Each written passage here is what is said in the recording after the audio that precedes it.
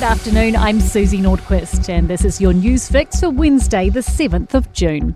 A bombshell revelation in the House over what happened in the Michael Wood saga. Wood has been stood down as Transport Minister after failing to declare Auckland Airport shares and then failing to sell those shares when asked to. Political editor Jason Walls with the latest. Yesterday, Chris Hipkins said the Cabinet Office had asked Wood to divest his Auckland Airport shares 6 times. But in the past hour, under questioning from National during question time, the Prime Minister has revealed he was actually asked to do so 12 times. Woods has apologised for the error, but National is calling for him to be sacked from Cabinet altogether. And National is painting a picture of dysfunction with Cabinet in the wake of those Wood revelations. Education Minister Jan Tinetti is also in hot water, being hauled before the Privileges Committee tomorrow, accused of misleading the House by not correcting a statement on school attendance stats. Stuart Nash was also recently fired for leaking confidential cabinet information, while Meka Whaitiri has sent political shockwaves with her defection to Te Pāti Māori. National's Deputy Leader Nicola Willis says ministers have been able to get away with too much for too long. What it tells me is that Cabinet Office itself, which is the Prime Minister's responsibility, is not enforcing what are really important rules. There is support for a new pay breakthrough for primary school teachers, but disagreement over the fine print.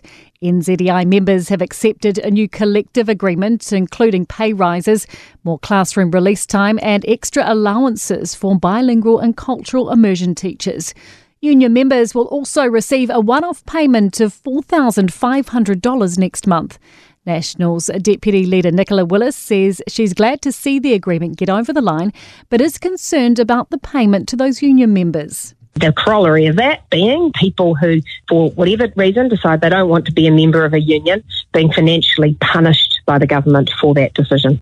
New foodstuffs data shows retail crime in its North Island grocery stores has hit record highs.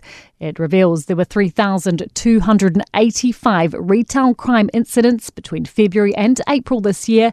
That's around 37 incidents a day. Foodstuffs North Island Chief Executive Chris Quinn says the company has had to spend $8 million on security just for its North Island stores. He says retail crime is the worst they've ever seen.